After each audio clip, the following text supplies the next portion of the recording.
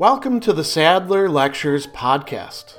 Responding to popular demand, I'm converting my philosophy videos into sound files you can listen to anywhere you can take an MP3. If you like what you hear and want to support my work, go to patreon.com/Sadler. I hope you enjoy this lecture.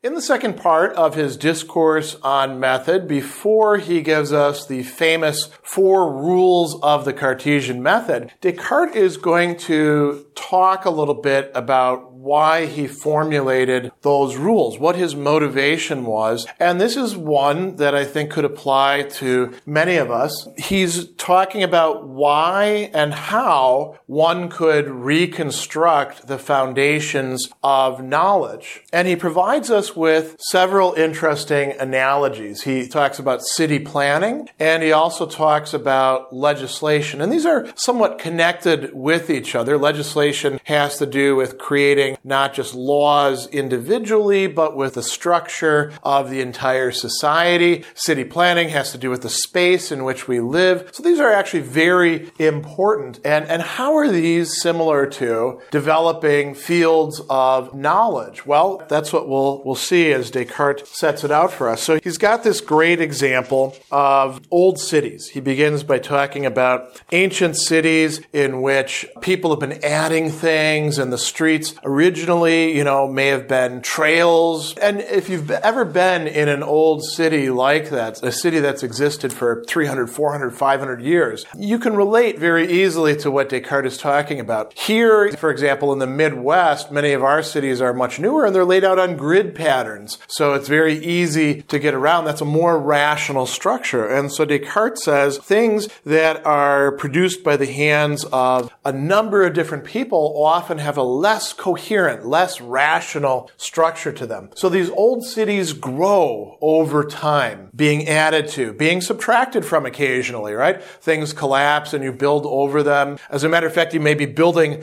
up on top of old structures as well. And so they tend to be fairly badly laid out because they're oftentimes developed for technologies that are out of date, A city that originally had its streets laid out primarily so that you can get to another city or just for horses and carriages. When we shift to the automobile, it may not be structured quite as well. And so he goes on and he says that this is the case not only with cities, but also with buildings. When several people are working on the building, that can be a problem. Think about additions. So one of the phrases that he has in here that I particularly like is that he talks about when we look at these sorts of cities, he says, if you take into consideration the way that they're disposed, a tall building here, a low building here, the way they cause the streets to wind and change level, they look like more the product of chance, or in the French, fortune, than, as he says, the will of men applying their reason. The French phrase for that is actually plutôt la fortune que la volonté de quelques hommes usant de raison qu'ils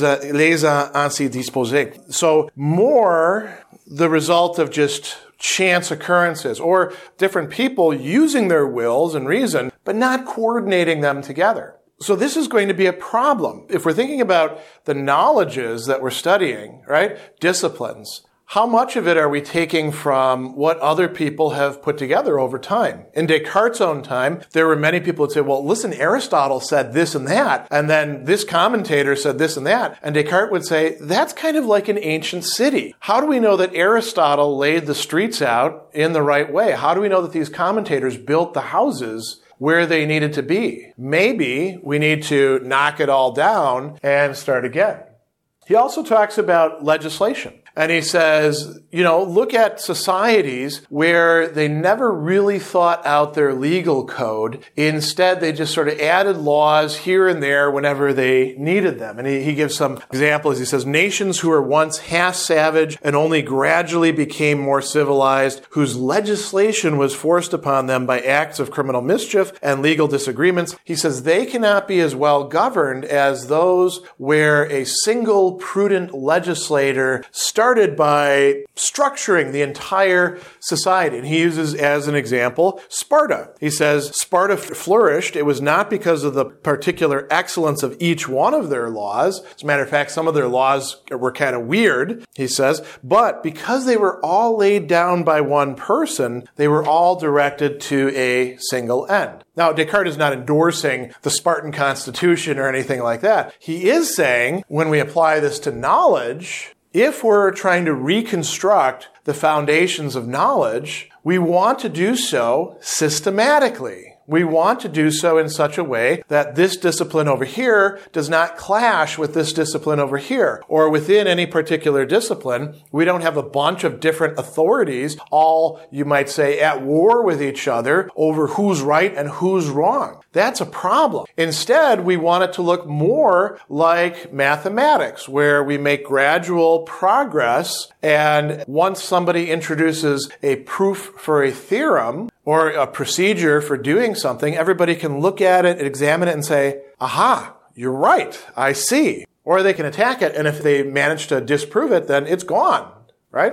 So Descartes is saying, if we think about city planning, if we think about legislation, and we apply that to what we might call the republic of knowledge, then we can start to see how we get out of the problematic state that we're in. He also does tell us we don't see people pulling down all the houses of a town for the sole purpose of reconstructing them differently, but we do see many people having their own houses demolished in order to rebuild them, and sometimes they have to do that when it's falling down. So we're going to do this in a piecemeal way. And we do this by laying down good foundations. So if we want to use a more contemporary thing, if you get an old house, you may actually have to gut it and then bring everything up to proper code. You may actually have to demolish the entire house, put a new foundation, build a new house on the same property. So Descartes is going to tell us that the individual should focus on his own knowledge. Why is a good point to ask this question. Why shouldn't he focus on trying to change everything all at once? If an individual realizes that things aren't always laid out properly, why shouldn't he get involved in, say, city planning or legislation? So Descartes says, I can't approve of those meddlesome and restless spirits who are called neither by birth nor riches to take part in public affairs, yet are forever plotting some reform. And he says, my project has never extended beyond wishing to reform my own thoughts and to build on a foundation which is mine alone. So he's suggesting that the individual, when it comes to knowledge, should try to improve him or herself, to find a way. And interestingly, so this is the second part here, why did Descartes realize this whole thing, that knowledge is like a city or like legislation? Why didn't he just remain content with what was there? He says there's two kinds of people. There are people who, he says, believing themselves cleverer than they are, cannot stop themselves jumping to conclusions, and they don't have enough patience to govern their thoughts in an orderly way, with the result that once they have allowed themselves to doubt accepted principles and to stray from the common path, they would never be able to keep to the road that one must take to proceed in the right direction, and they would remain lost all of their lives. These are the people who constantly have projects, they're always redoing things, and they think that it's a great thing to always be doubting, to be a critical thinker, as we say. And there's nothing wrong with critical thinking, but some people abuse that term, right? These are the people who are always being a devil's advocate. And you ask them what they do in fact know or believe, and they really don't have much. Or what they do have, you look at it closely and you're like, well, you don't have good reason to believe that. Why are you attacking this person over here when what you have to say is just as questionable as what they're saying? So that's the first kind of person. The second kind of person, Descartes says, is at the other extreme. He says, there are those who, having enough sense or modesty to realize they're less capable of distinguishing the true from the false than certain others by whom they could be guided, must content themselves with following the opinions of these others rather than seeking better ones from themselves. So the first class, they think they're going to get it on their own. They're going to make it up. They're going to reinvent the wheel. They're going to come up with a new system. They're going to fix everything. And they're mistaken about that. The second are more modest and they say, I don't really know everything. Maybe I should get a book. Maybe I should see what somebody who studies these sorts of things has to say and follow them. And Descartes says, listen, I was that kind of person. I was the second type, but there was a problem for me, which meant that I had to become a third type, the type that he's actually suggesting all of us should become. So he couldn't just follow the views of other people, the opinions, the doctrines. Why not? It came out of the realization that there were differences of opinion between all of these experts on so many matters. And so he tells us, interestingly, I would have perhaps been in this second category if I had only one teacher. If he just studied under one person and never looked at another fundamental perspective, he would have been fine. Or he says, if I'd never learned about the differences of opinion that have always existed among the most learned. But I did learn about that, and that threw me into a confusion. It's one thing to say, okay, I don't have it all figured out, so I'm going to follow somebody who I think has it more figured out.